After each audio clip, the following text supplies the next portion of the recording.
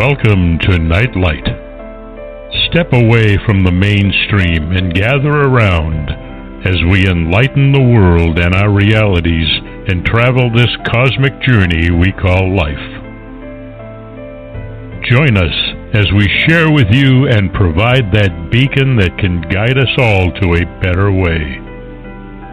Explore with us as we examine a metaphysical montage of spiritual insights, covering everything from the mundane to the magical, UFOs to unicorns, and everything in between. This is a time of awakening, of sharing and evolving, of spreading our wings and soaring on the cosmic breath of creation.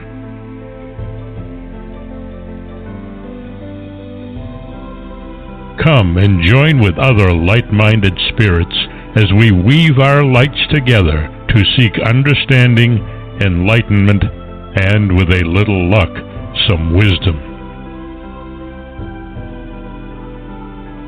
This is Nightlight, a reminder that you are never alone.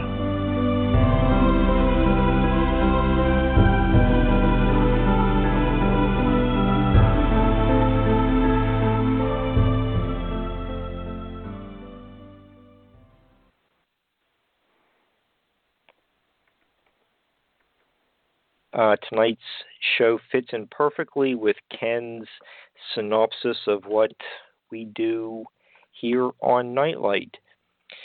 You may have heard our guest recently on Dudes and Beer, Weird Realities, Conspiracy Unlimited, and you'll be hearing more of Wallace with Richard Syrett. And tomorrow you can hear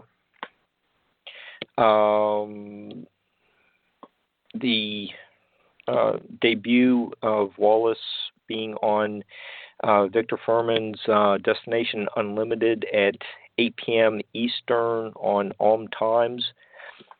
But all these big shows were just setting the groundwork for Nightlight Part 2.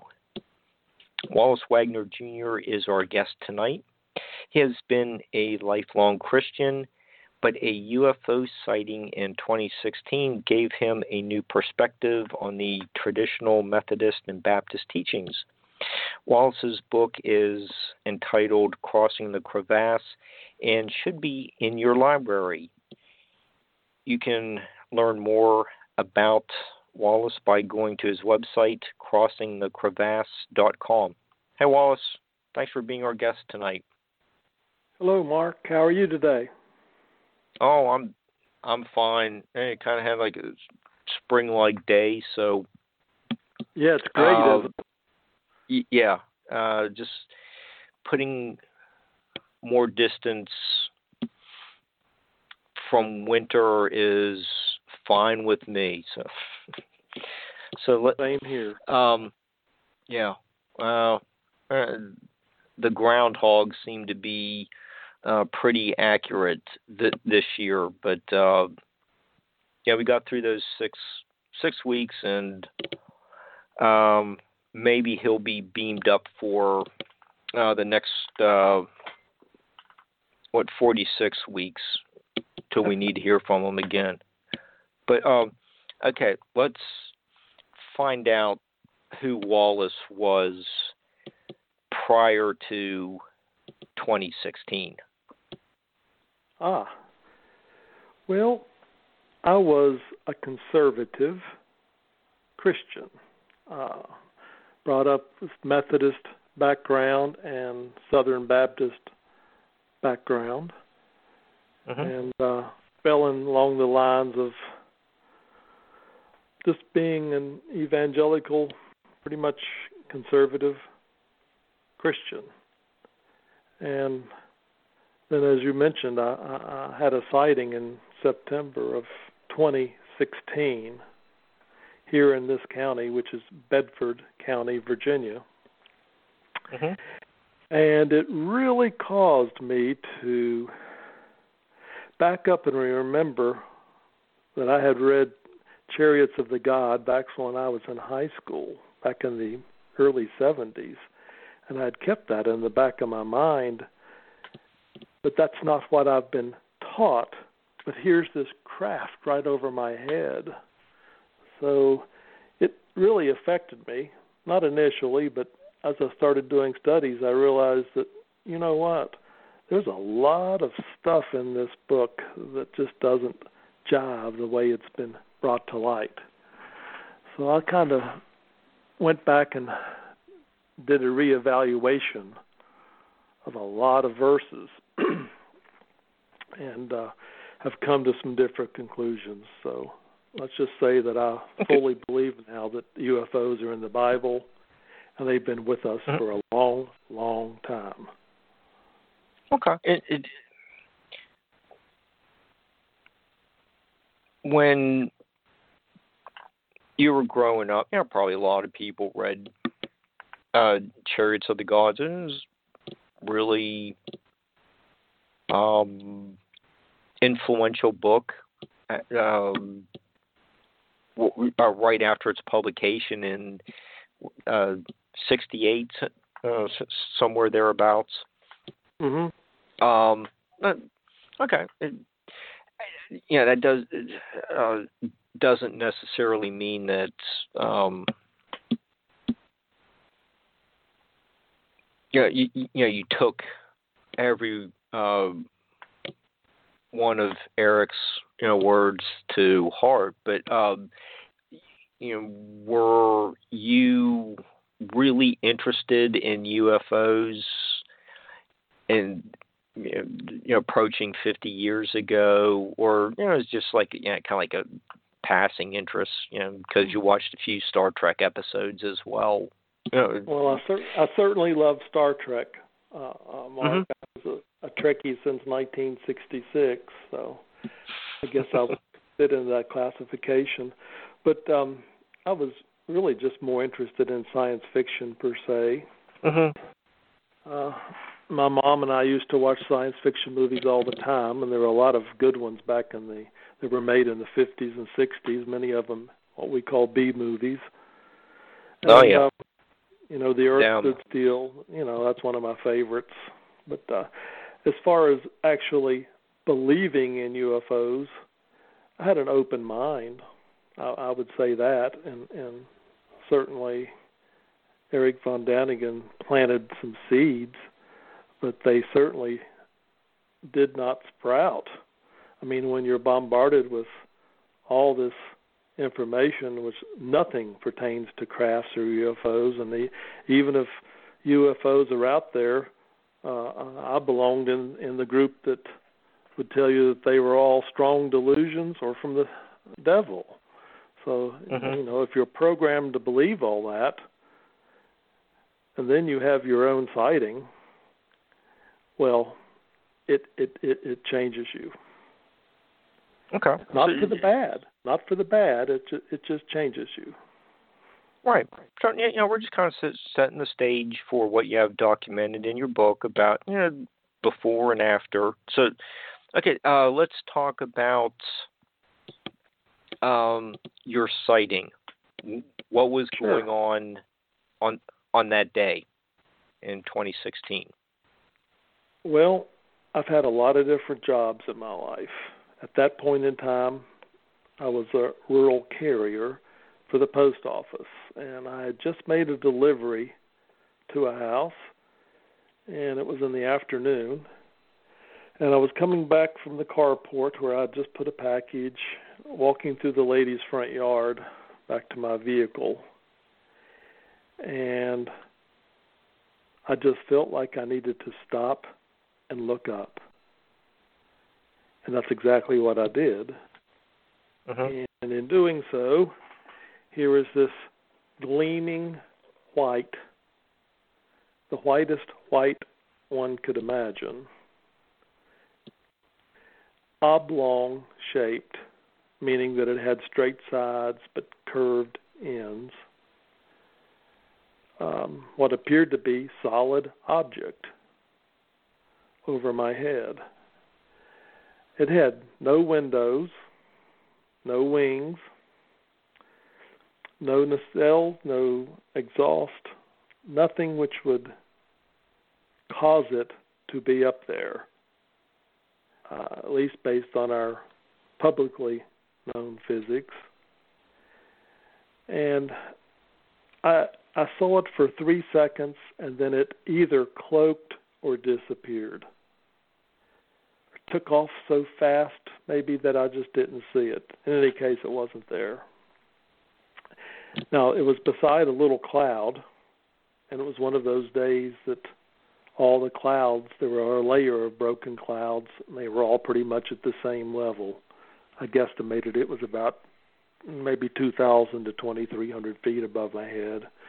And the size I'm guesstimating is 50 feet long, 30 feet wide. I guess it's what we call now a white tic-tac. That's exactly what it was. And it had no sound, no magnetic energy, nothing like that, just completely quiet. And of course, seeing it is one thing, and then realizing what you've seen and all the questions that come up are certainly something else. I really did not have a whole lot of time to think about it until I got home. And it's one of those things I really only mentioned to my wife and a few family members and my Sunday school class. It's just not one of those things you talk about. So, but when the Nimitz thing came out a year after that, I was vindicated. Yeah. You have in your book that the UFO sightings over Washington, D.C. in the 50s were also the Tic-Tac shaped crafts, and you just mentioned the USS Nimitz. Is that type of craft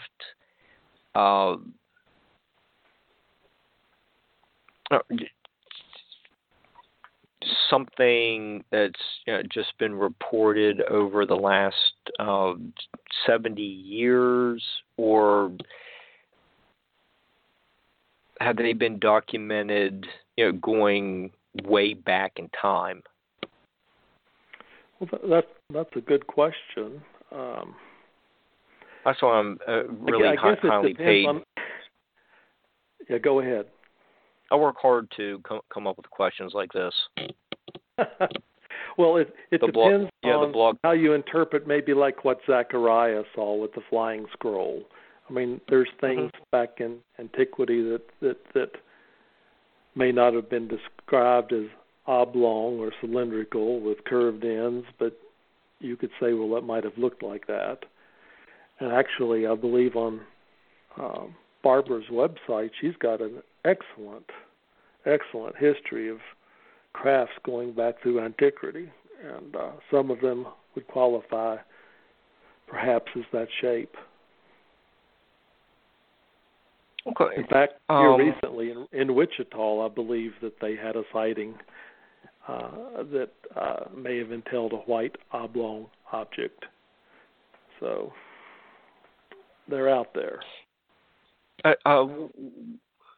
Do you remember what shape the recent sighting over northeast New Mexico was? Was that just I do not. I don't remember either. I remember the story. From what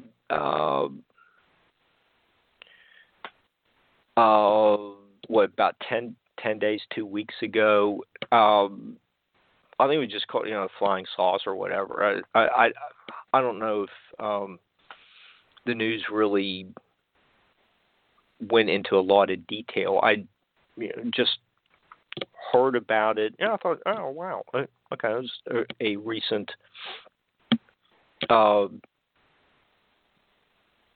sighting that sounded very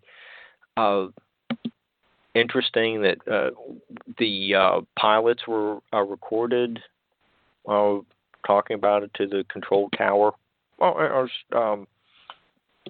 Now, you're not referring to the American Airlines flight from Cincinnati to Phoenix, are you? Yeah, that one. Oh, okay. Yeah, I'm fairly up to speed on that. It was an oblong object, and I've already used the word oblong, that flew over the craft, over the plane in the opposite direction, and that's kind of interesting in the fact that American Airlines did not deny that and allowed the pilots to go public with it, and they're still flying. That's coming a long way from the Japanese airline flight back in '86 over Alaska, when that captain ended up not being able to fly because he went public. So maybe we're making a step in the right direction. Okay. I think that was a week ago Sunday for the American Airlines. It was fairly recent. So I was pretty sure it was within 2 weeks. But in your book, you do cover the September 23rd, 2017 date. You do have like a specific date in there. It's not necessarily related to your case, but does the date of your sighting have any kind of significance? The time. I was just wondering, is there some connection with the timing? I do not know that. I would have to ponder on that before I gave an answer. Okay. I just know the air was very clear that day. It was one of those cool September days where the sky was, really blue with the little white puffy clouds, and air was real clean. I mean, it was a very clear day, and without a doubt, I know what I saw. So that's never going to change. And when you first started discussing your sighting, you were talking about there was this need to look up. Did you feel like there was some kind of communication?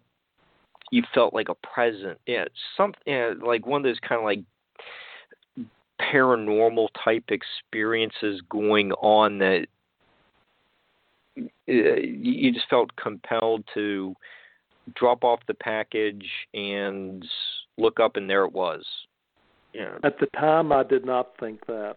Here in retrospect, I now believe the craft wanted me to see it.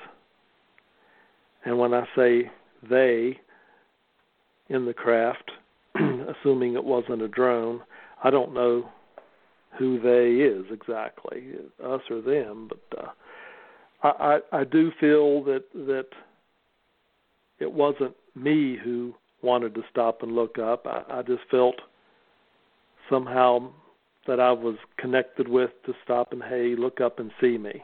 You've always wanted to see one, or always questioned whether they really existed. Here I am. So I got 3 seconds worth.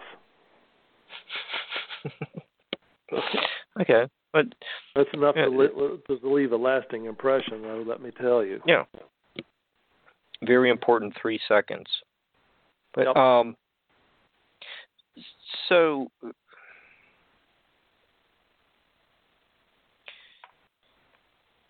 Was there, after the 3-second sighting, was there a gradual or fairly sudden need to right crossing the crevasse, or did it take a while for the experience to sink in? It took a while to sink in. That's a good way to put it. And it took a while to go back through the Bible and re-examine everything that I had questions on, and stuff that I was taught that was only partially true, and stuff I was taught that was not true, and talk to some people and realize that maybe I needed to share this, especially since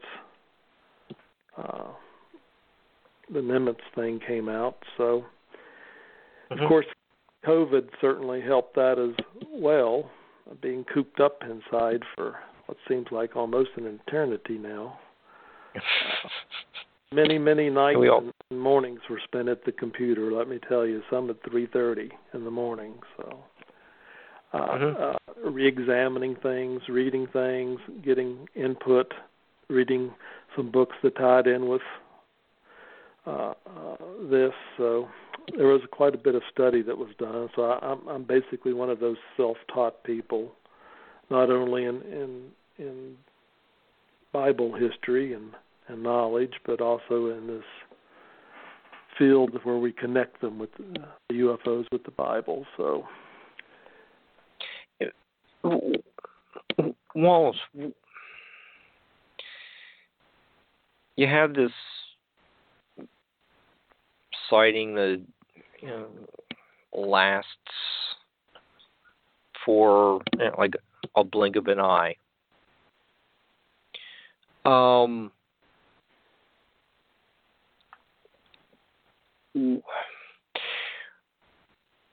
How do you have you thought about, like, you have this sighting and you go right to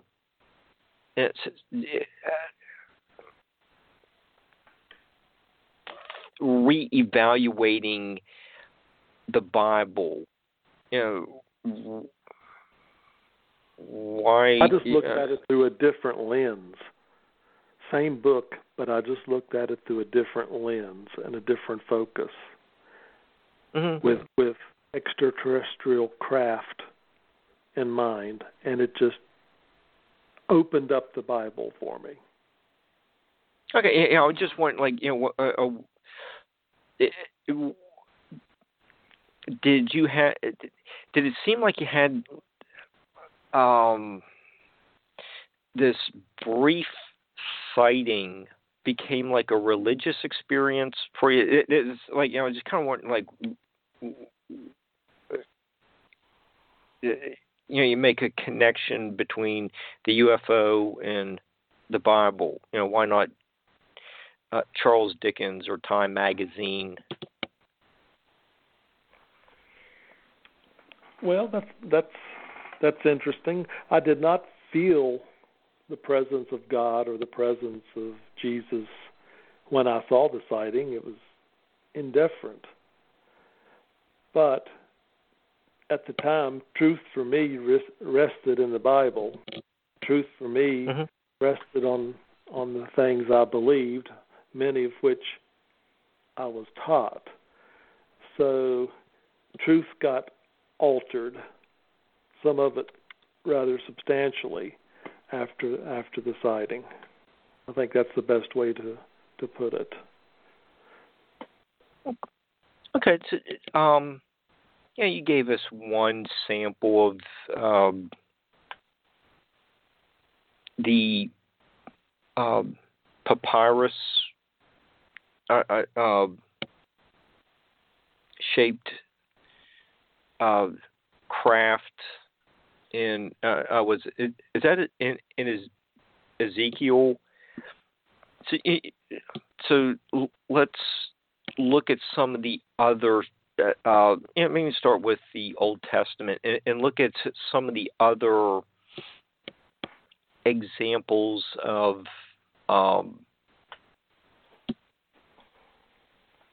these UFOs that were documented. What, maybe like 4,000 years ago? So, back in the Old Testament. Okay, you write pretty extensively about the Second Kings. Okay. I thought that was an interesting one. So let's kind of look at that example from the Old Testament. I make mention of 2 Kings chapter 6, going through verses, 15 through 18. So our listeners can catch up. It's 2 Kings chapter 6, 15 through 18. And I look at this because of the fact that it's cloaked crafts. Now, before I start reading this, we have to keep in mind that chariots of fire are crafts, or UFOs.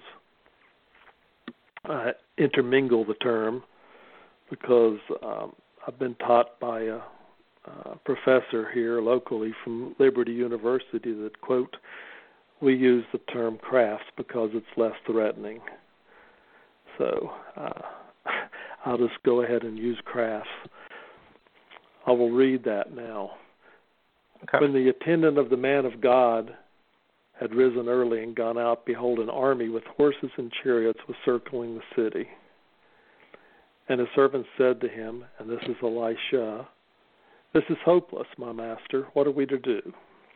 And he said, do not be afraid, for those who are with us are greater than those who are with them.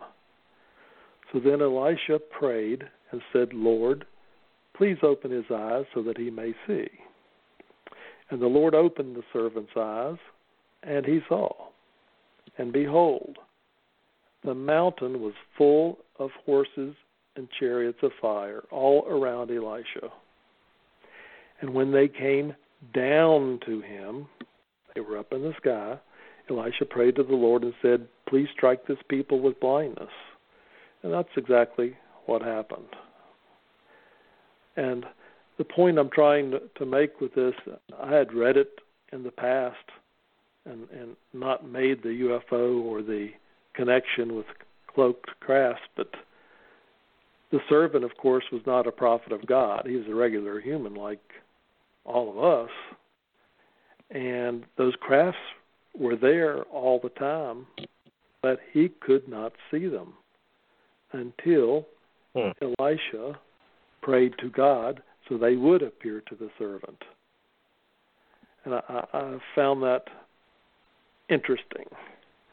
There's some other verses that relate to that.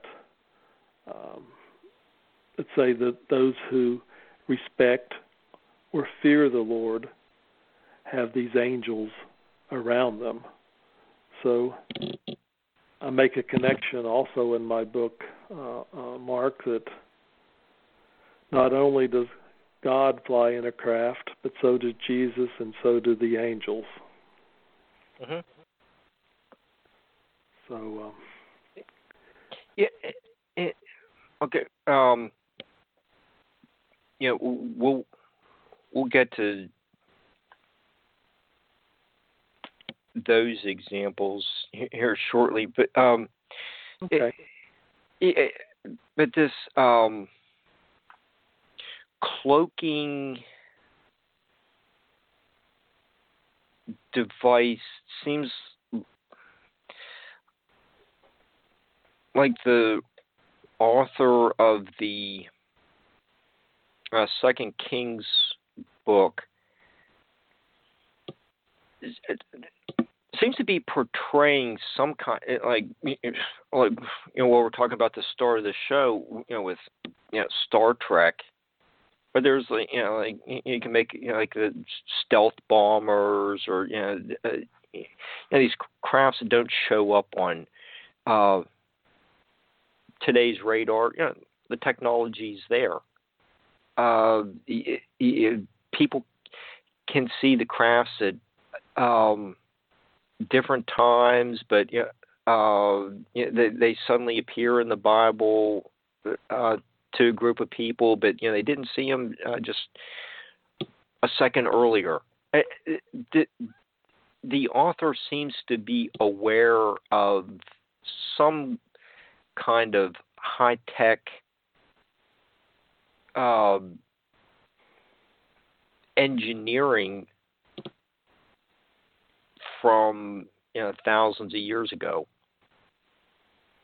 I cannot disagree with that. That's an astute observation. And I think you made an interesting point about it. Like I when I had my Old Testament class, and that was 15 years before Ancient Aliens even came out. So are you that really old? Wasn't. yeah. There. The Earth hadn't just cooled, and the dinosaurs didn't just come onto land. So it wasn't that long ago. But when I was taking the Old Testament class,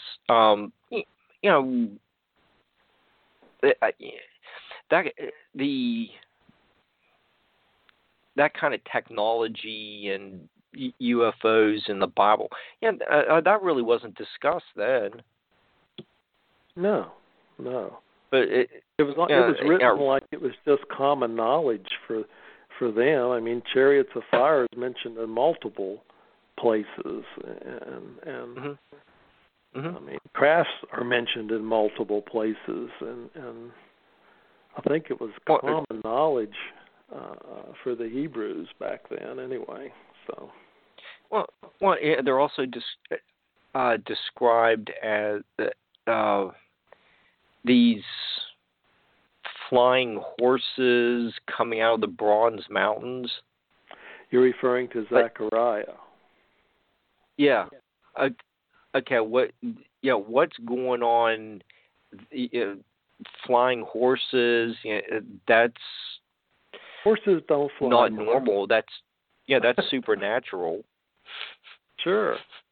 You're referring to Zechariah chapter 6, I believe, early on in that chapter. Mm-hmm. Yeah, verses 1 through 5. Let me read that real fast. Now I raised my eyes again and looked, and behold, 4 chariots were going out from between the 2 mountains. And here's the kicker: the mountains were bronze mountains. With the first chariot were red horses, with the second chariot black horses, with the third chariot white horses, and with the fourth chariot spotted or dappled horses. And so I responded and said to the angel who was speaking with me, "What are these, my Lord?" The angel replied to me, "These are the 4 spirits of heaven going out after taking their stand before the Lord of all the earth." And this is a remarkable passage that I had read lots of times because I'm a prophecy geek, or at least a self-taught prophecy geek. Probably have gotten to the point where I've forgotten more than I can remember, but prophecy is one of my strong suits. But I've read this, 20, 30 times, and it never clicked until after my sighting. Zechariah is calling these flying horses spirits. And the flying horses are crafts, or maybe we could go with orbs, but with different colors, but they're spirits. And knowing that opened up other verses in the Bible for me. So it's like you connect the dots. Yeah. Now that you mentioned orbs, yeah, they're associated with the Phoenix Lights case. Yep. I think that's and what They're associated with a lot of things, Mark. Yeah, but yeah, I think right about now, we're pretty close to that anniversary. Yeah, I think that was like 97 or something like that. It was in March. I remember that. I don't remember the exact date. No, I don't have Lynn's book in front of me. I should have brought that in. Didn't realize we were going to talk about that, but your description from Zechariah, whenever that was, I'm not finding the date on when that was written. Okay, that was probably, I don't know. No, it's back around 500 BC, somewhere back. Yeah, I was going to say maybe 1,000, but that might be a little too old. But what I think the interesting thing about your book is the passages that you're looking at.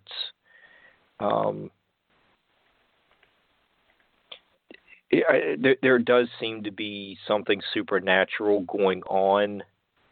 The flying horses would be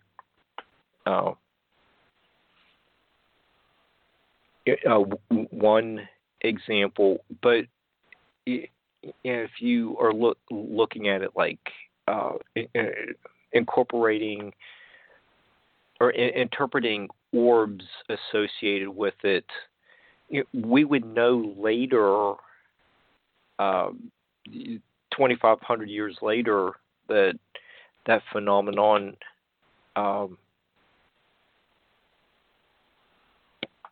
it continued to happen. That is very true. The orbs have shown up with crafts. They've shown up with people who've been abducted into UFOs. They've shown up out in fields forming crop circles. And they've just shown up out of the sky coming out of crafts. Sometimes either merging with other orbs or separating into two separate orbs. So there's just a lot of orbs out there, and they come in a lot of different colors as well. Some are white, some are red, some are orange, some are green. Just found that rather interesting. And to this day, no one's been able to come up with an explanation other than a ball of plasmic energy. So there you have it. Okay, and if there's some other passages like in Proverbs 8, the earth is described as a sphere.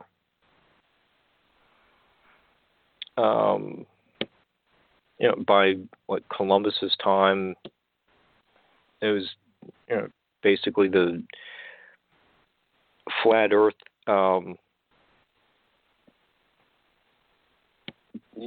theory was the mainstream thought. But how did whenever Proverbs was written, you also have it's also in the book of Job. How did people from ancient times know the Earth was a sphere without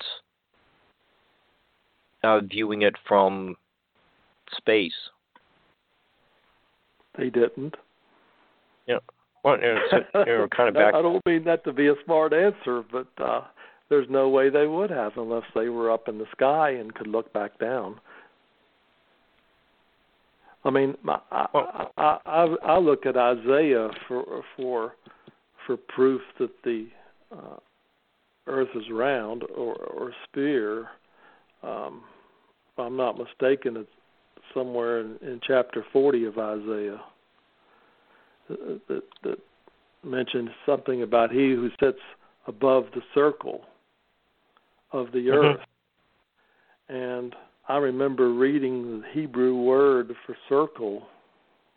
You pronounce kug, and that kug actually meant a sphere.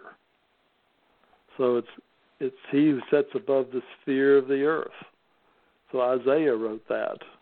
So I mean, they knew the earth was round. How we got from there to the flat earth theory is somewhere beyond me. Yes. Really not even that interested in wanting to know how they got it, how that theory came about. For me, I know for a fact that the Earth is a sphere, so as well as most other planets and what we call moons. So. Okay.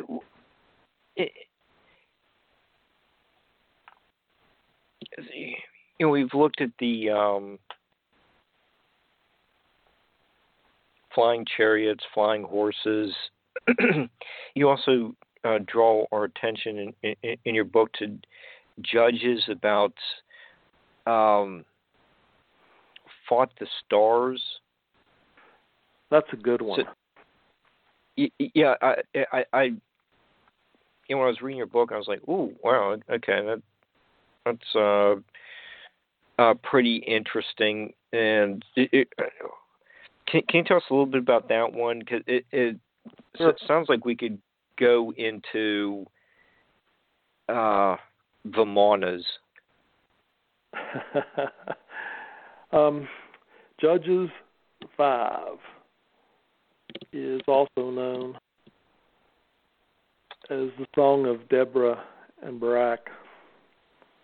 Some Bibles have that listed there as a subtitle. It goes something like this, and I'm just going to paraphrase from 20 and 23. The stars fought from heaven.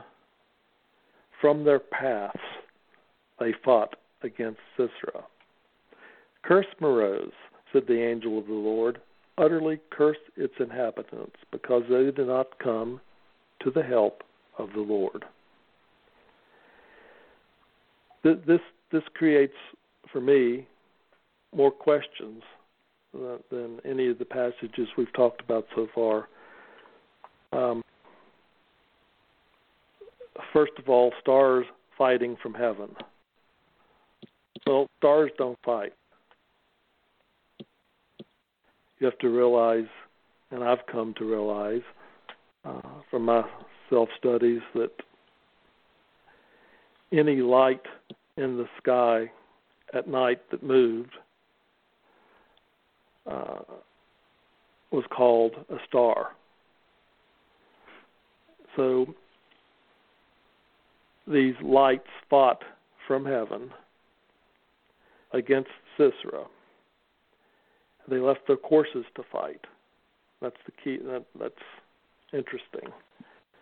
In other words, they knew certain stars went across the heaven at night, along with the constellations and whatnot. But these stars left their courses to come and fight against Sisera.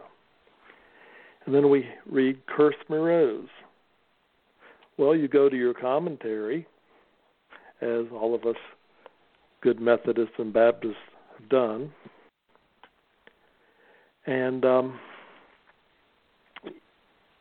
all these pundits seem to think that Meroz referred to a geographical place on this planet, perhaps a town or location.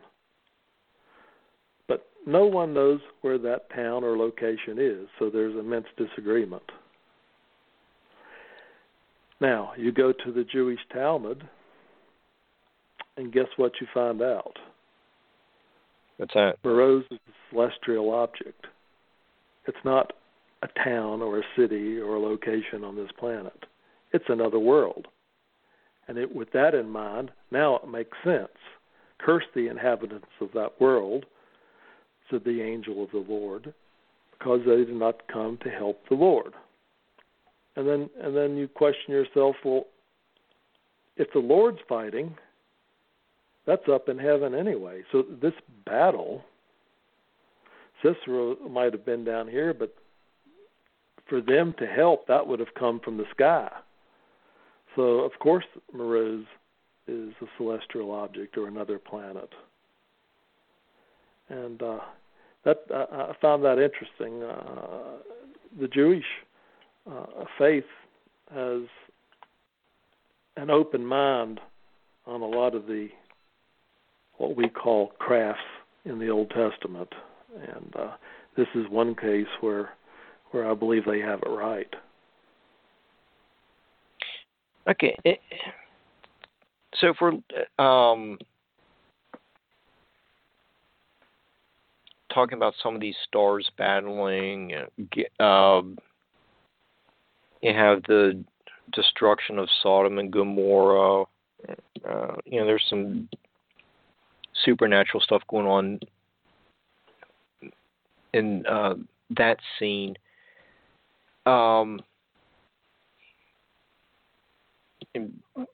Somewhat related to the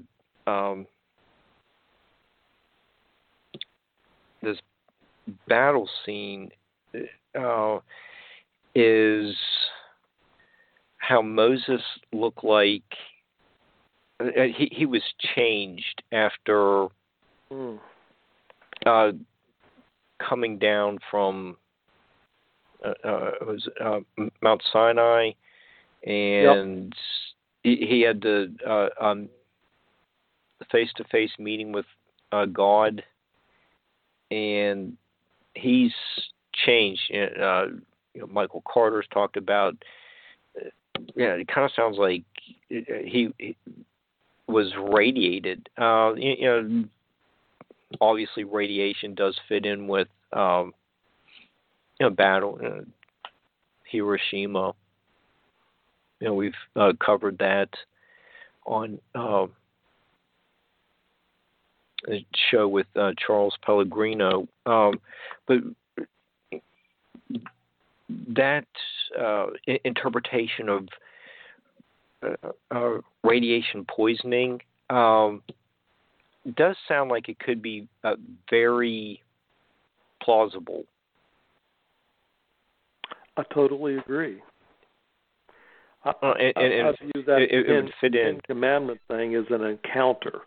I used to read it as an experience with God. I kind of look at it as he had an encounter with God, and those were some of the effects of the encounter. The Bible makes it very clear that he was changed, physically changed. He radiated. He glistened, and some of the text, not in the Bible, actually said he had to wear a cloth over his head. He was physically changed. That fits in with, and we could apply that to is Mohenjo-Daro the right place that had the like glass? The sand was turned to glass, and the Vimanas were seen battling over that area. Is that the same? Is that the right place I'm thinking of? Because if it's not, correct me. But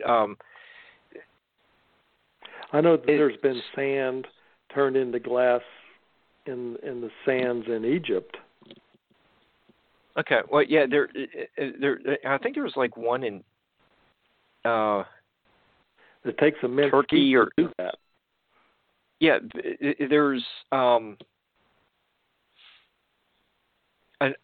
a text, little from one of the countries further to the east, where there was some of these similar types of like high-tech weapons seem to have been used, and it was all documented. What really seemed to be going on thousands of years ago. It's not just the Old Testament that has these few examples of some pretty weird stuff going on. It's kind of throughout the old world. That is correct. It's in a lot of cultures. Specifically, if you look at Buddhism and Hinduism, it's full of that. Wars in heaven. Mm-hmm. The such. Yeah. It's real. It's just a really fascinating subject, and I think we make probably once we get into the next hour, I think we make some other connections where we're seeing similar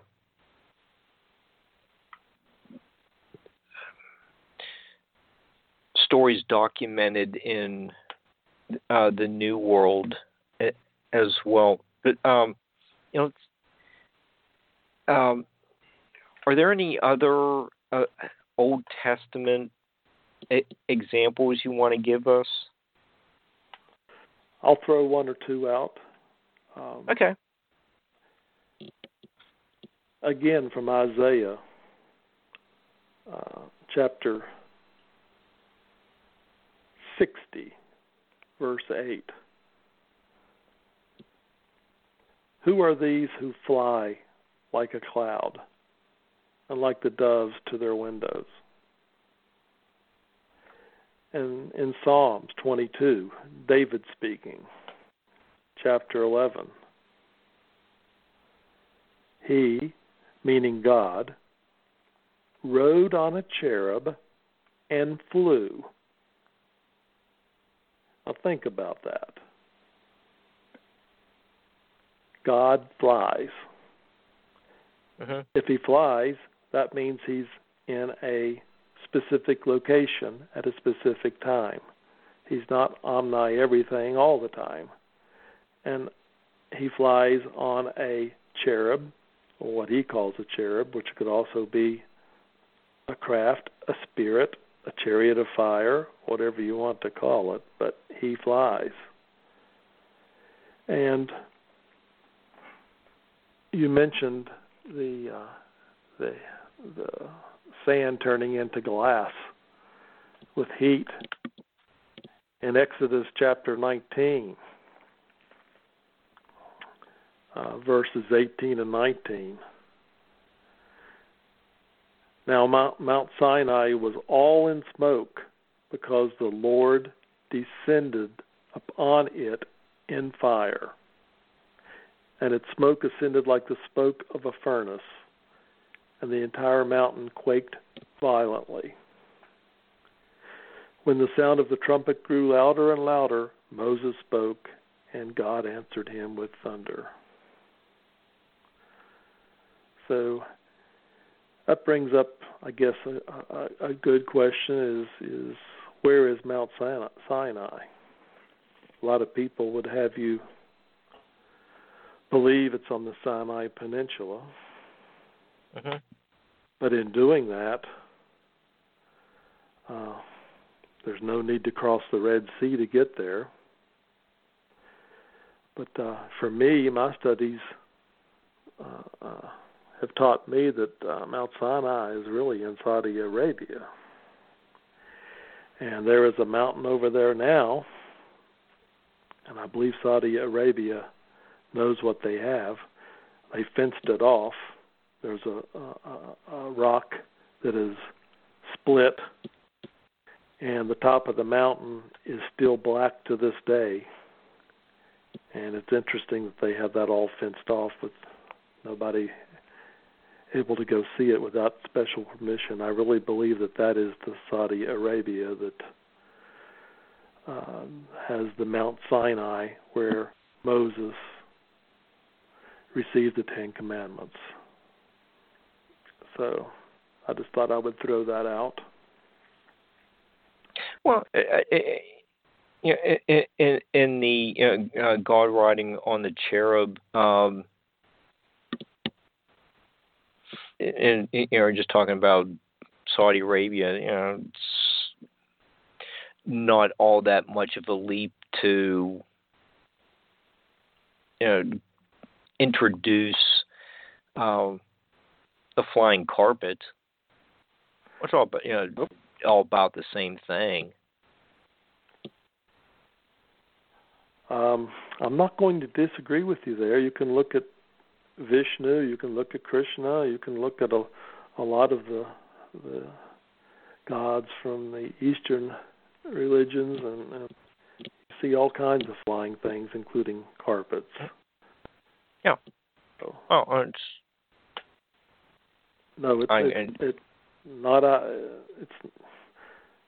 not beyond the realm of possibility. Let's put it that way. I think the points you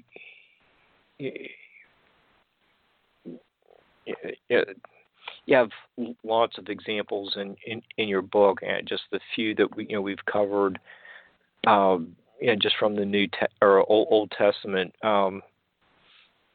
do sound like just different terms for the same thing.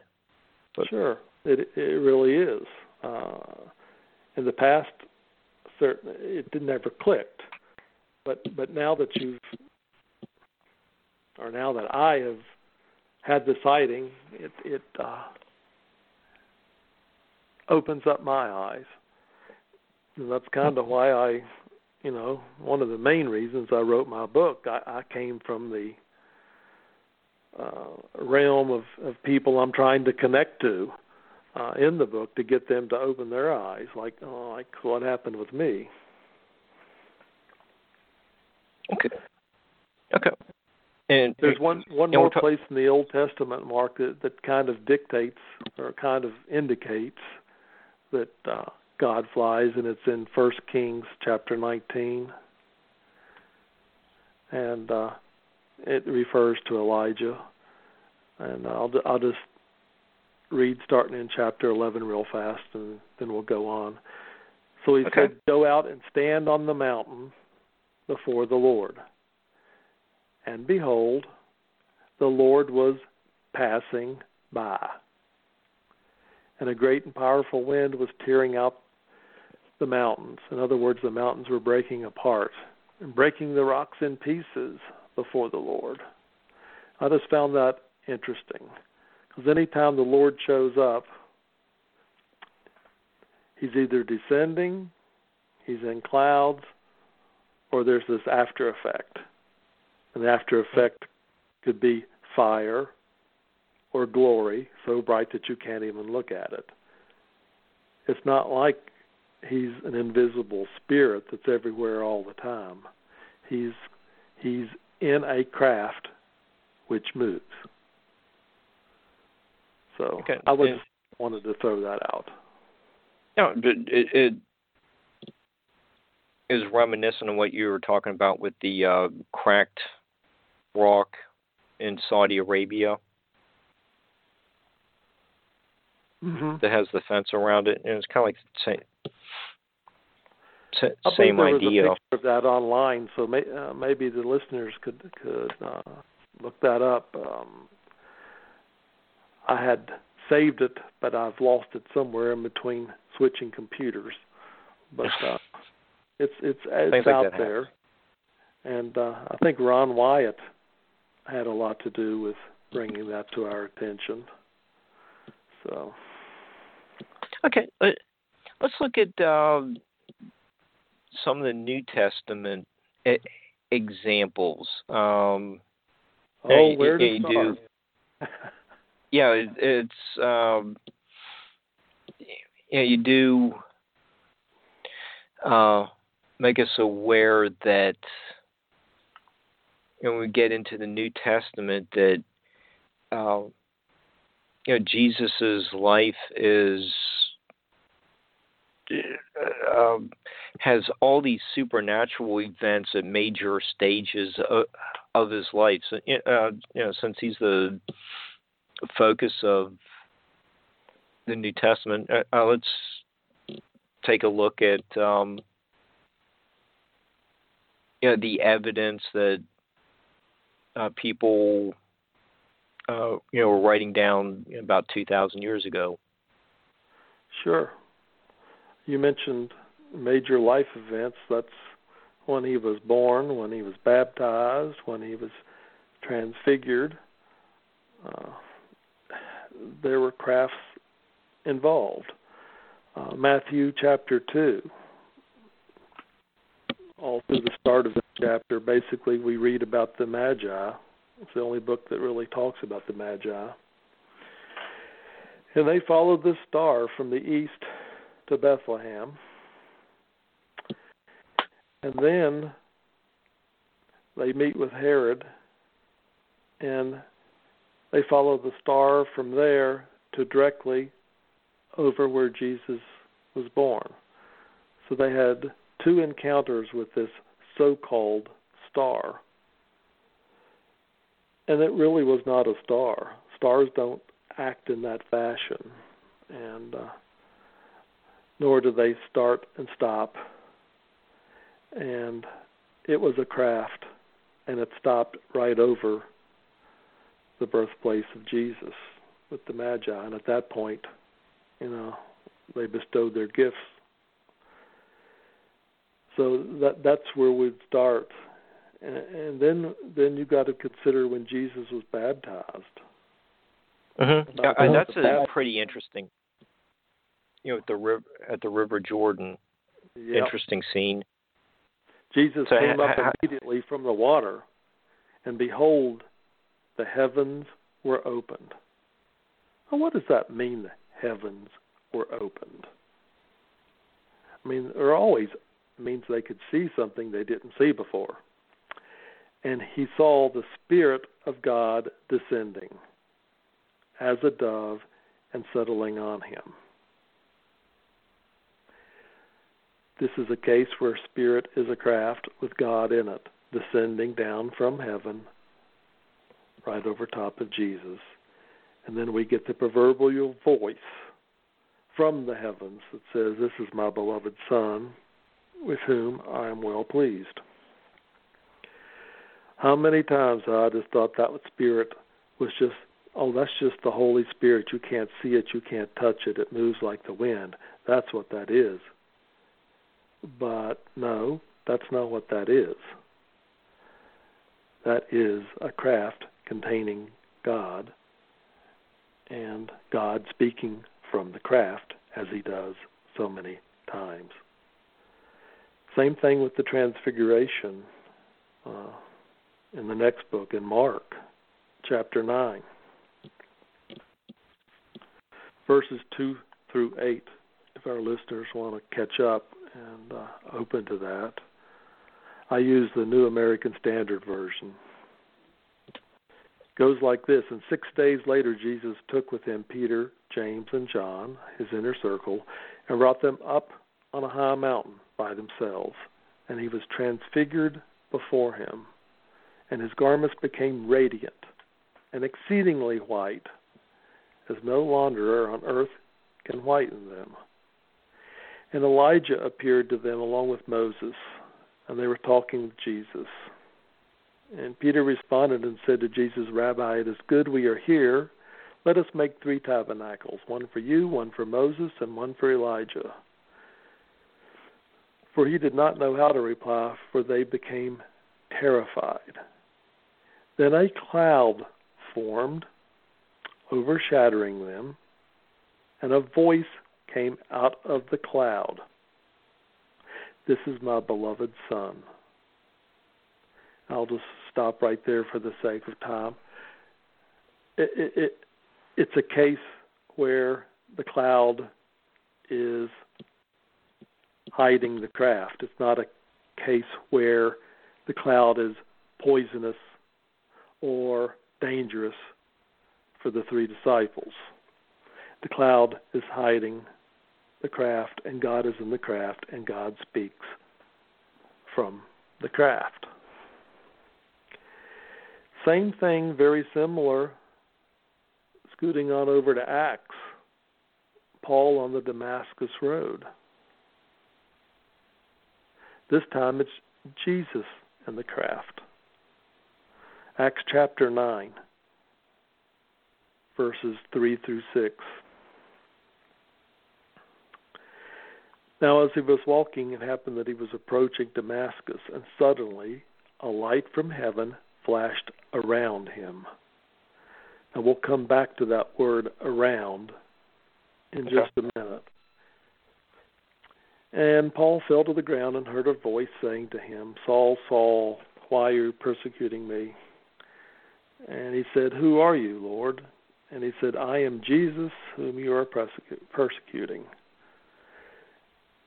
And this light from heaven came from a craft, and Jesus was in the craft.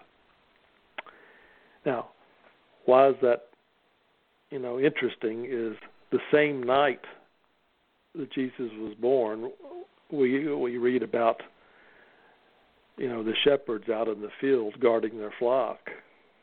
Behold, angels appear all of a sudden and talk to them, and this light comes down from heaven, just like a spotlight on a stage, same thing that happened to Paul there, in a circle around the shepherds, and they were terrified, as you can imagine. I mean, for them, light only came from fire or lightning. Light from the sky would be terrifying.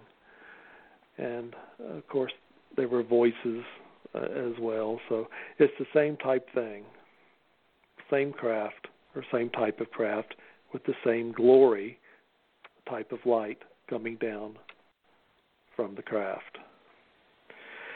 And let's skip on over to Revelation to save some time. This is a really good one. Did you want to ask a question? Yeah, I was just going to, with the sample that you just gave about the cloud hiding the craft, that kind of seems like we're back to that cloaking technology that, and if that's the case, maybe there's, the craft is, kind of making like some type of chemtrail, but, without the nefarious application. But, it seems like there's something, some kind of technology there that is cloaking the craft, but we have it in both books of the Bible. Oh yeah, it's in Exodus again. A lot of this stuff. I was just picking out a few verses that were maybe not quite as familiar as Ezekiel and the pillars of fire and whatnot. But yeah, it's scattered throughout. Mm-hmm. No, I just kind of enjoy looking at patterns. But go ahead with the one from Revelation. That one's just bizarre. And again, this is one of those instances where I had read this maybe 40 times, since Revelation's my favorite book, and never made the connection. Revelation 4:1. After these things I looked, and behold, a door standing open in heaven. And the first voice which I had heard like the sound of a trumpet, all these voices are always like trumpets, speaking with me said, "Come up here, and I will show you what must take place after these things." So, I am now a firm believer, and this is just, what resonates with me is that this door that opened was in a craft, in a spirit. In fact, later on it says John was in the Spirit, and the Spirit is a craft, and he was flown around the heavens to see the future. And I guess what I want to say, if he had to go up there in order to see what would take place later, which in itself is interesting. I mean, if God wanted John to know the future, he would give him dreams or visions, but instead he was called up into a craft and flown around the heavens. And that craft was called, the Spirit. And that's exactly what happened. So I'm fully convinced of that now. And Wallace, what? You just said you read, this passage from Revelation with the door a bunch of times. It never really made the connection. Made the UFO connection. There were back to. You have life-changing events that alters your perception. But, if you have like this open door, just showing up in heaven, and it's almost like, if that's like what do you call it? The like cargo door of just say an airplane. Yep. It's almost like the same thing as what's Jacob's ladder going up to? Is that going into a door? Noah's Ark. That's a good one too. You have God craft. Up on top, and you have the angels going up and down the ladder doing His work. What is are they going up into something like a cargo? There's just a lot of the. If you read some of these passages, there really is some bizarre stuff presented in the Bible. Just no other way to describe it. Sure. But were the authors just accurately depicting what they saw? Well, I tell you what. Coming from a conservative background, most people would take their Bible literally. But when they would read something like this, they would think the door standing open in heaven would just be something like a scroll, and it just created an opening in space-time or something like that. This would be a case where they would not take it literally. The same thing with Jacob's ladder. But it's the case for me now that I do take it literally, because it's exactly what he saw and exactly what was written down. So for the evangelicals out there, how do you take your Bible so literally, believing every word is from God, and you're told this door standing open in heaven with a voice in it says, come up here into that door, and you're flown around the heavens? I mean, I don't know how you can get around that.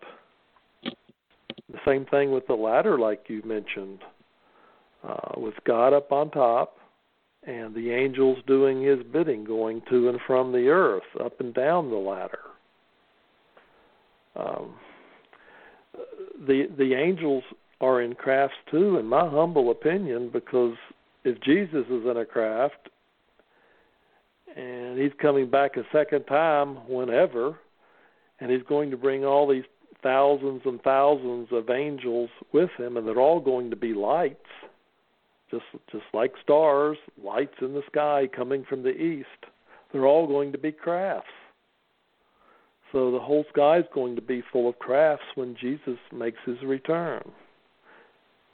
Which makes me also wonder, Mark, and I'm really going out on a limb with this, but with the rapture, basically you're taught that people are just going to disappear, and the people that are left behind initially aren't even going to know what happened. But what if it's crafts taking people up off the earth and moving them to another planet? Then we would see what was happening. It's just something to think about, especially since this so-called rapture is kind of in chapter 14, in the middle of Revelation, and there's still people, on the earth after that. So that's just something to think about.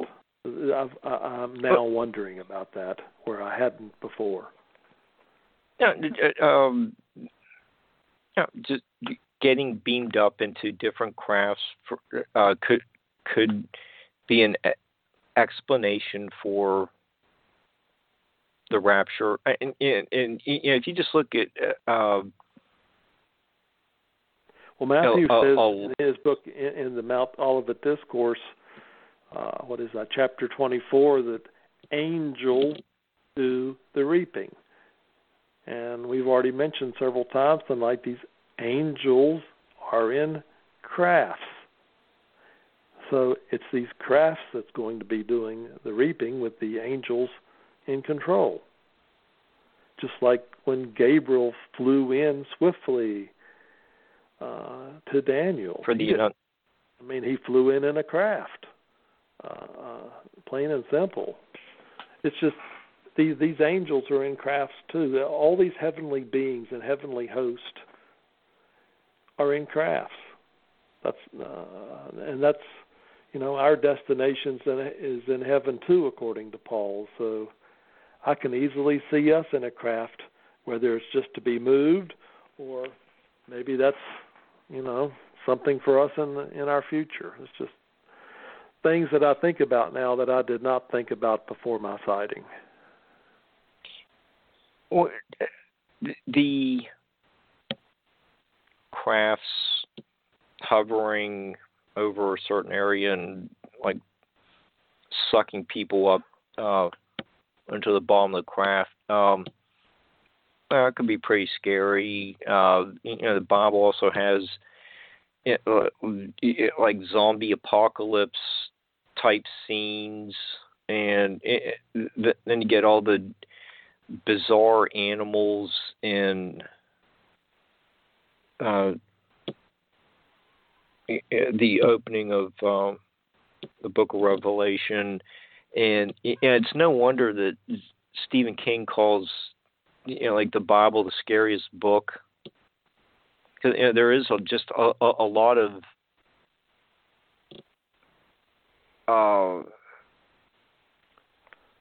strange images, passages that are by rational explanation. Well, that's a good way to put it, and I would wholeheartedly agree with you.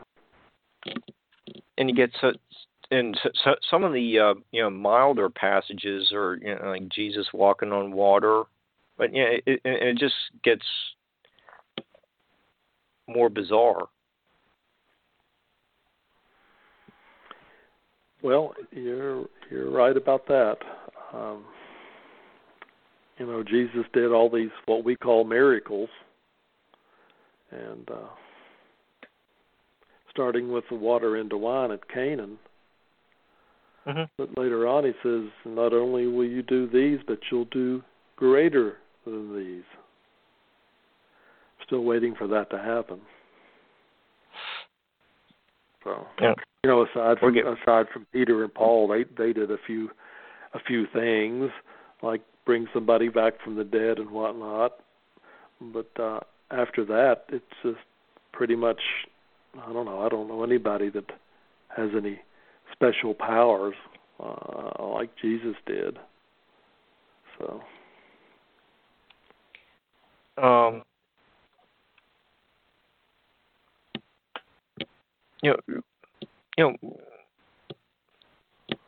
When your friends read your book, or you get feedback after a show, I'm sure there a few people probably didn't really care for my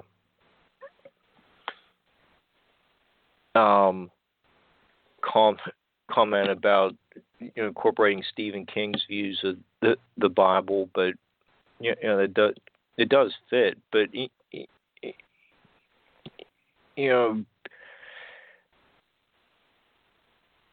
I think what you do in Crossing the Crevasse does give us a new view on some of these scenes that are very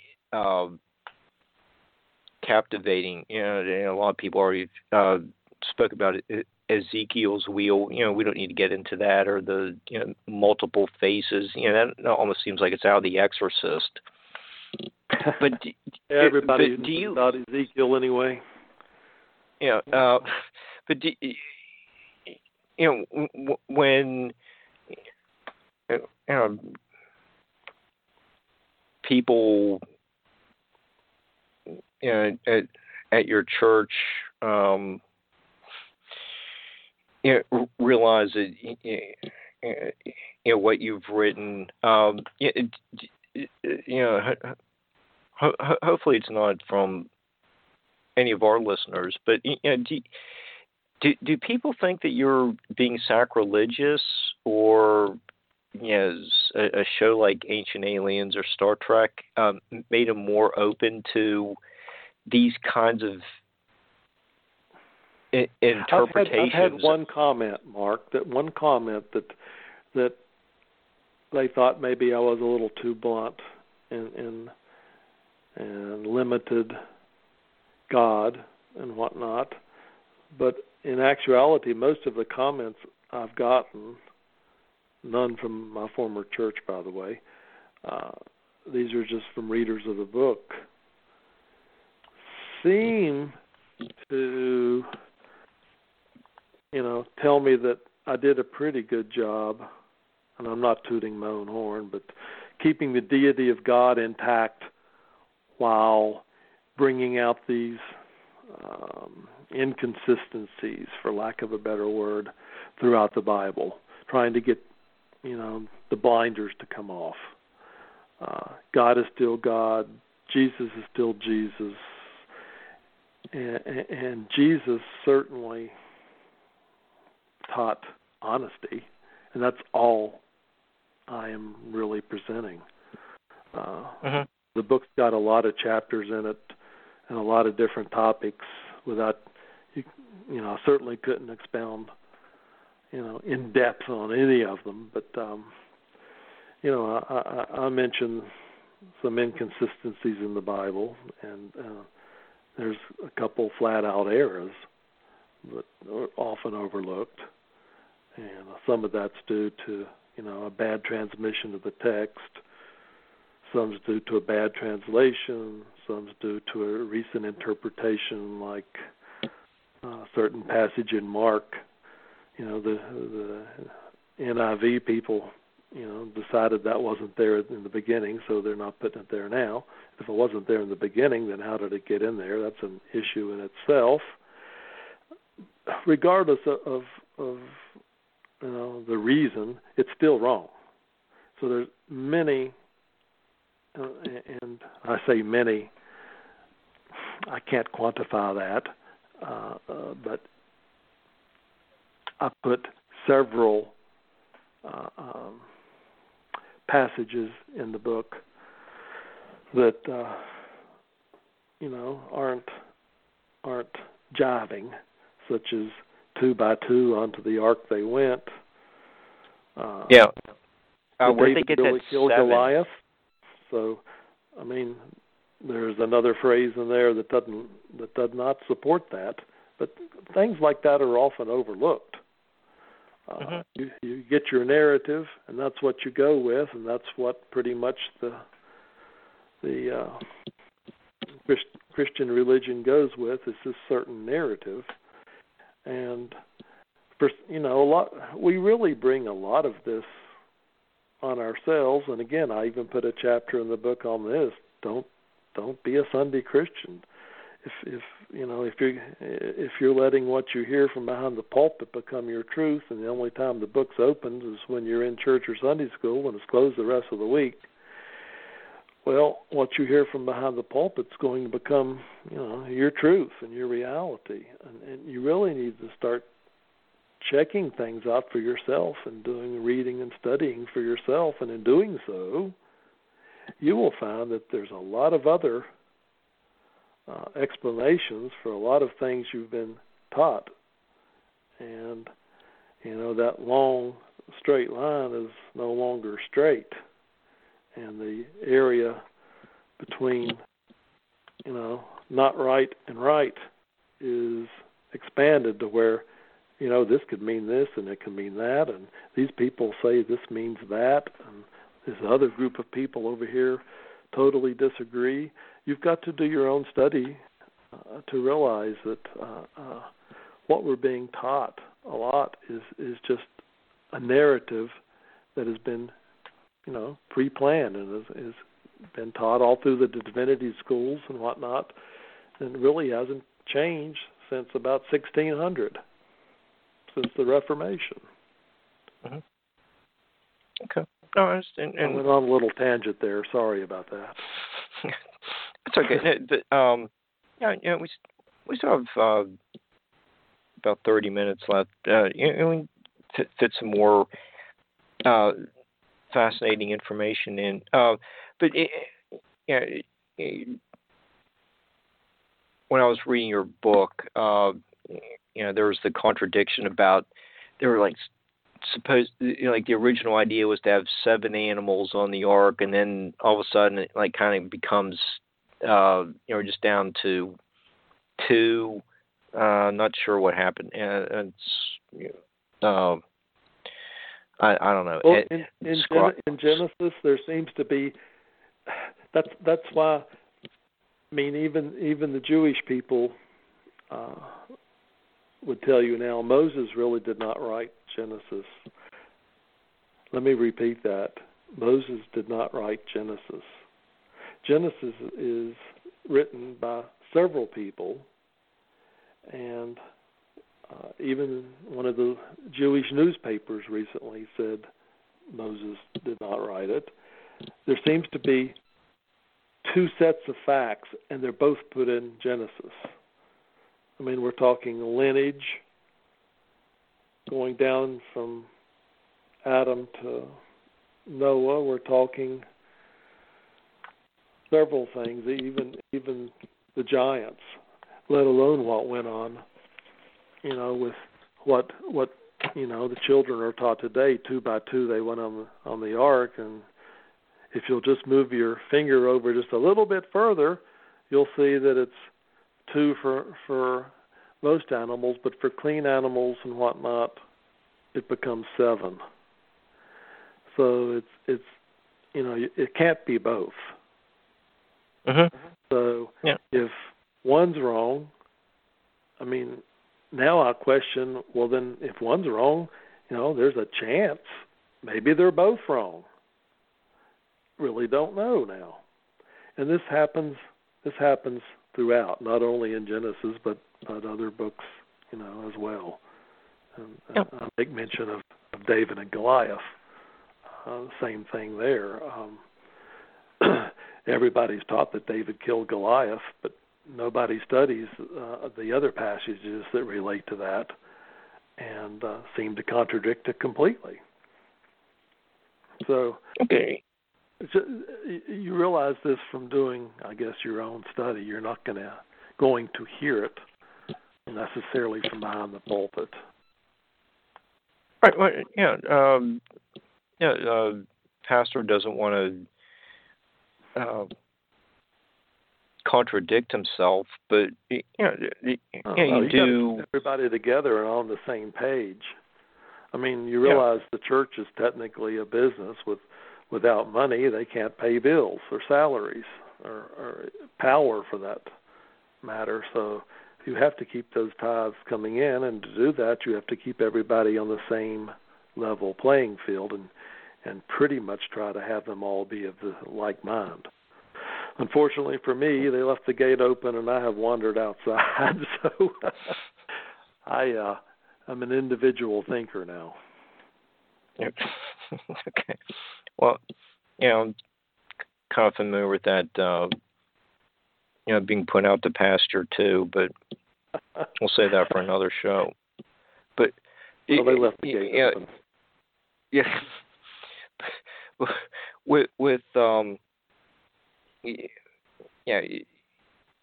You do make us aware of some of these contradictions, but if we do put some of this biblical science to the test, like the flood story, since you're from just down 77 from me, you're familiar with all the coal seams. Okay, so we can look at the flood story, the coal, the high sulfur coal, and salt mixed in with it. So what can we learn about the accuracy of some of the biblical science that is portrayed, probably more in the Old Testament? Well, the young Earth people would have you believe the flood was about 4,500 years ago. That fits into their model fairly well. And so all the races we have on Earth now and all the cultures we have on Earth now have all been, derived since the flood, which was 4,500 years ago. So I have a big problem with that. Since I spent 11 and a half years in the coal business, some of it in sales, some of it in a laboratory.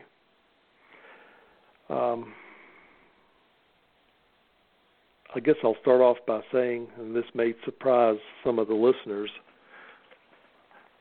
there are no mountains in West Virginia. Everything's a valley.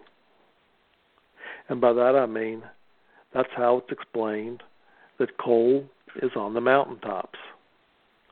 Most everyone agrees that coal was formed by decayed flora, old trees, whatnot. It becomes peat, it becomes lignite, subbituminous, bituminous, and then anthracite. And it fits right in with mainline science. It does not fit in with the 6,000-year-old Earth theory at all, let alone the flood being recent. I mean, these young Earth proponents harp on that everything was mixed up in the flood. And I don't see that to be the case at all from my personal standpoint, and I use coal and salt as examples. Starting with coal, taking a typical southern West Virginia mountain, you have all these seams and layers that go from the top to the bottom, and sometimes it's even under drainage, meaning down under the ground. But the coals typically on top of the mountains have more volatiles, more gas than the coals that are deeper. And regardless of whether you're on one mountain in one county or another mountain next to it or even another mountain in another county, the seams are relatively the same quality. And there's no rocks necessarily mixed up with the coal. The coal is coal segregated by shale or sandstone, and then you have another layer of coal and whatnot. So you have all these layers going top to bottom. And as you would think, as you get deeper with the more pressure, the carbon in the coal increases. Very simple. And scattered throughout, you have some high sulfur on top, some high sulfur in the middle, some high sulfur in the bottom, on the bottom horizon. And what caused the sulfur in the coal was actually brackish or salt water with the hydrogen sulfide. And we already agreed that it's the decayed plant material that caused it. So you have high sulfur coal, and that high sulfur seam, whether you're in Mountain A, Mountain B, or Mountain C, whether you're in one county or the county next to it or the county next to it, guess what? It's still high sulfur. Same thing with the upper or middle seam. And to have low sulfur in seams, it was formed in a freshwater environment. And Lower Cedar Grove, I used as an example, regardless of whether you're in Kentucky or West Virginia or Virginia, it's low sulfur. It's not mixed up. Nothing is mixed up. You have Kendrick shale over the Williamson seam, and it's not mixed in with the coal, and it's not over top of any other seam going from top to bottom. It's just over the Williamson seam. So I don't get this so-called theory of mixing up at all. It certainly doesn't apply to the seams in West Virginia. And the same thing with salt. I mean, go ahead. No, I was just going to say the salt. Where's the salt coming from in West Virginia? We're still several hundred miles from the Atlantic Ocean. So, are we back to the flood story? Well, possibly, but it could be more than one flood. But you have salt on top of the ground in the Andes at elevations of 11 and 12,000 feet, and you have salt under the Great Lakes. Now that really interferes. If salt is evaporated seawater under the Great Lakes, and the Great Lakes were carved out, within this 6,000-year time frame, and the flood was at 4,500 years ago. How do you explain the salt being under the Great Lakes? I mean, there's places it's very thick, especially around, even in the Detroit area, in the Erie area, and there's active mines that have gone under the Great Lakes. And then you go out to the west, and right there is the Great Salt Lake, still evaporating to this day, and it's salt. So salt is everywhere. It's just not from one flood, and it's not necessarily mixed up with anything. You have salt in layers. Some of it's very thick, and it's not mixed up with dirt or earth or rocks or coal for that matter. It may have a few streaks of impurities in it, as everything does, but it's basically salt. And it's at every elevation, under drainage and way above drainage. So from that standpoint, you could certainly theorize that there's been more than one flood. Oh, you get these flood stories happening or being appearing in documentation or folklore all around the world. You mentioned the Andes under the Great Lakes. It's just, we're kind of back to Noah's flood. Seemed to document at least one of these extinction events, global extinction events. Mm-hmm. We have like 16 minutes left. Still have a few other things that I want to touch on. I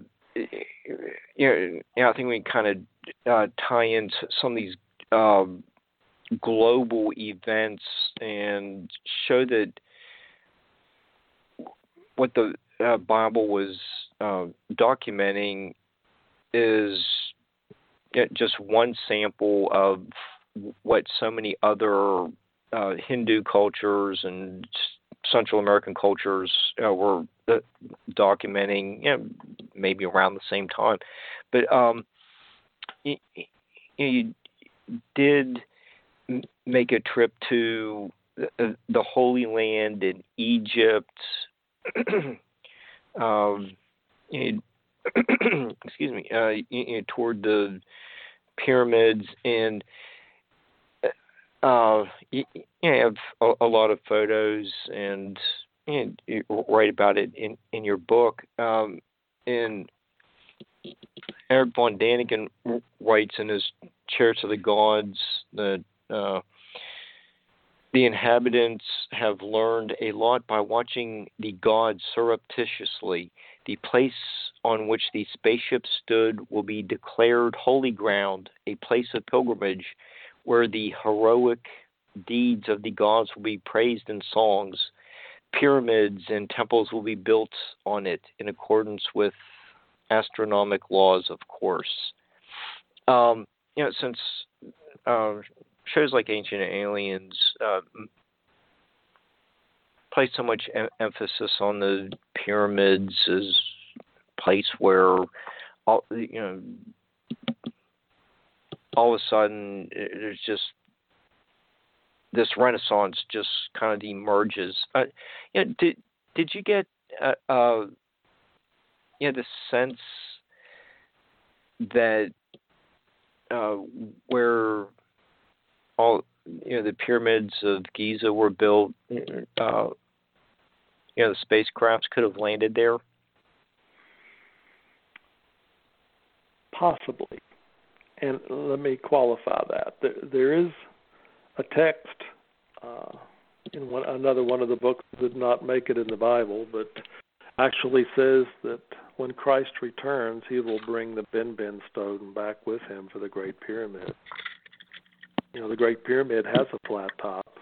It's debatable whether the Ben stone was there, and if it was there, it's certainly debatable on where it went to. So, that's possible. Did I get that feeling? The feeling I got was the pyramids were older than what we're led to believe.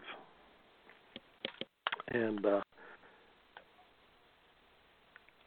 I talked to a lot of people over there, had guides, and you go on little mini tours and whatnot.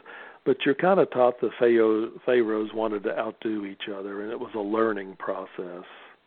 You started out with basically rocks, and then you learned to stack them, and then you went to a step pyramid, and then you went to a bent pyramid trying to get the angles right. So they experimented some where the angles were too steep, and of course the foundation caved in, others, whatnot.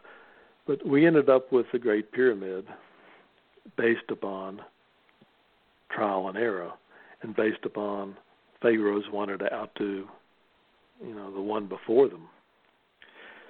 So it's been classified. The Great Pyramid, of course, was built for Khufu, and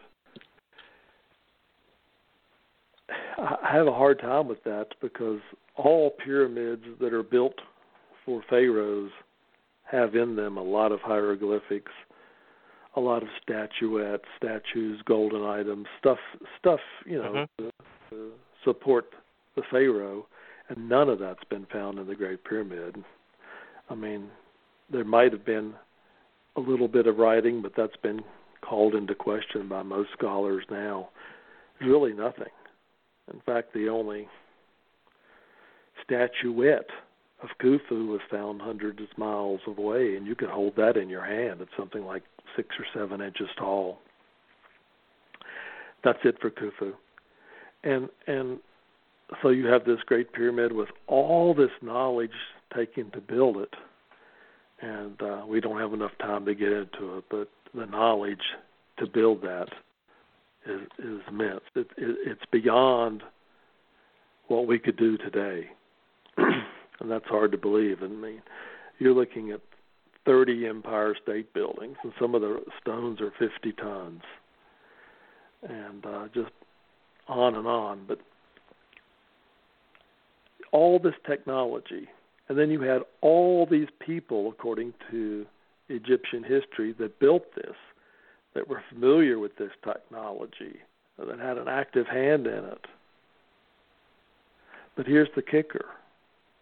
Some 70 or 80 years later, with the next pharaoh, we're back to a pile of rocks. Now, that latter part that I just said is not mentioned unless you really read and study for yourself Egyptian history, because it doesn't fit in with the agenda. That tells me that the Great Pyramid is far, far older, just like the Sphinx, than what we are taught. And, I think it was the American prophet, Edgar Casey, who said that the Sphinx really contained the records of Atlantis under one of its paws. And we have discovered a chamber underneath the Sphinx. I'm still waiting to read that, permission's been granted to, explore it. It takes a long time to get permission to do anything in Egypt with any of the antiquities, as you probably know. There's also been a chamber found in the Great Pyramid recently. So I guess my point is, I felt that it was made far back, and these gods from heaven were possibly involved to build it. Okay, well, and some of the Egyptian art, I'm not sure which museum it's in, and what temple, but you do get those depictions of Osiris as being green. We know, further to the east, Krishna's blue. You have that. Is that Mayan sarcophagus lid at Copan with the god that looks like he's flying? Yeah, driving some kind of craft. Yeah, isn't that wild? Yeah, it just seems like all these different examples that we've spoken about, like the tic tac patterns, that the saucer crafts. If we have a remaining minute, we can look at some of the paintings you include in your book. But it's also have the different species or races of aliens or angels, and it just seems like this is a pattern found throughout the world. Yeah, you try to work that in with the flood being 4,500 years ago and everything, including these colored beings, would fit in from Shem, Ham, or Japheth. So just think about that. In 4,500 years, I don't see it. I mean, Egyptian history goes back close to 30,000 years. So, I mean, I don't get this recent stuff. And you're right, Osiris is often depicted as being green, especially on a lot of the the paintings and whatnot. And Krishna is often blue or black. And you would have a lot of people say today that's because he had a blood disorder where the hemoglobin couldn't release enough oxygen, to the cells, so you turn blue when that happens. But you have others that would say that he was really gleaming white, that only his neck was blue. So you have a little bit of conflicting, information on that. But I find it very interesting nonetheless. Yeah, and, we're kind of getting a little short on time, but, you do have depictions of crafts from various other time periods, from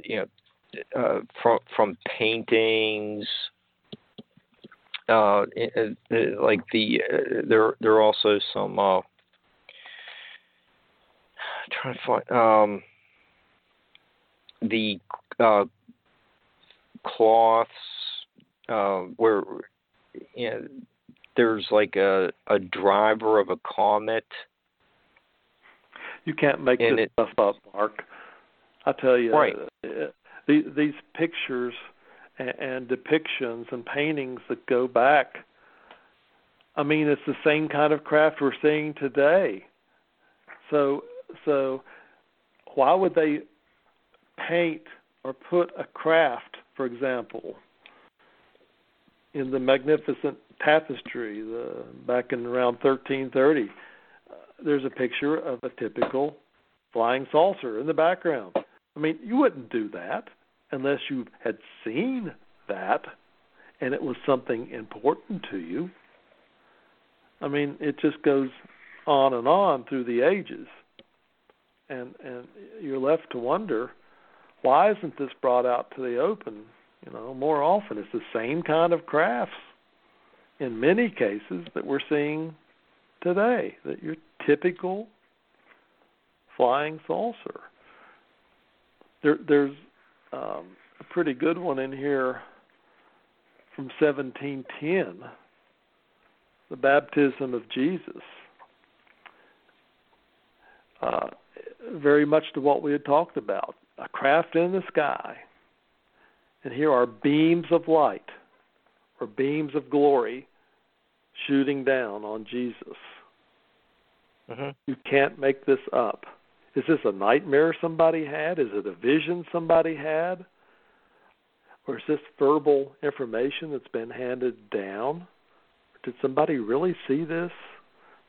So it's amazing. It's the same type craft so often depicted today. Yeah, and the Serbian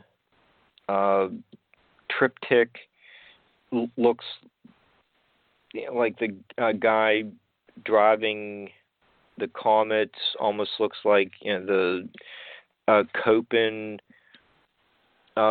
sarcophagus lid, the Miracle of the 13th century painting, the Miracle of the Snow. That looks like a fleet of UFOs coming over the horizon and hovering over the Vatican or something like that. Sure does. It sure does. Yeah, and you often see that other one from Serbia a lot, even on Ancient Aliens lately. Some people would say they're angels. Well, okay, I can buy that too. They're still in crafts, and they're piloting the crafts, and the crafts are going through the air. And if you look at it closely, behind the craft are these tails, or this maybe exhaust, if you want to call it that, or glory behind the craft. There's always something behind the craft which shows you which way the craft is going. So I found that very interesting. Yeah. It just seems like the X-Files was invented hundreds of years ago. It's not really a recent TV show. Hey, Wallace, we're down to the last couple minutes. Do you want to give everyone your website? And sure. I just want to remind everyone, go over to Victor's Destination Unknown tomorrow. You can hear Wallace on there at 8 o'clock Eastern time.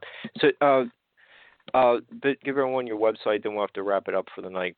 It's just like the name of the book. It's www.crossingthecrevasse, or Crevasse, CREVASSE.com. And from there you can see some of the shows I've been on and some of the shows that are upcoming, and you can get a pretty good synopsis of what's in the book. And there's also a link to go to Amazon. It's available on Kindle, Grayscale, and also have a full color book out there, which is slightly larger, like 8.5 by 11. So that's available on Amazon as well. Okay. Well, Wallace, we need to wrap it up there. I just want to thank you for being a guest. Thanks, Barbara, for producing the show. And, we'll see everyone next week. Have a great week, everyone.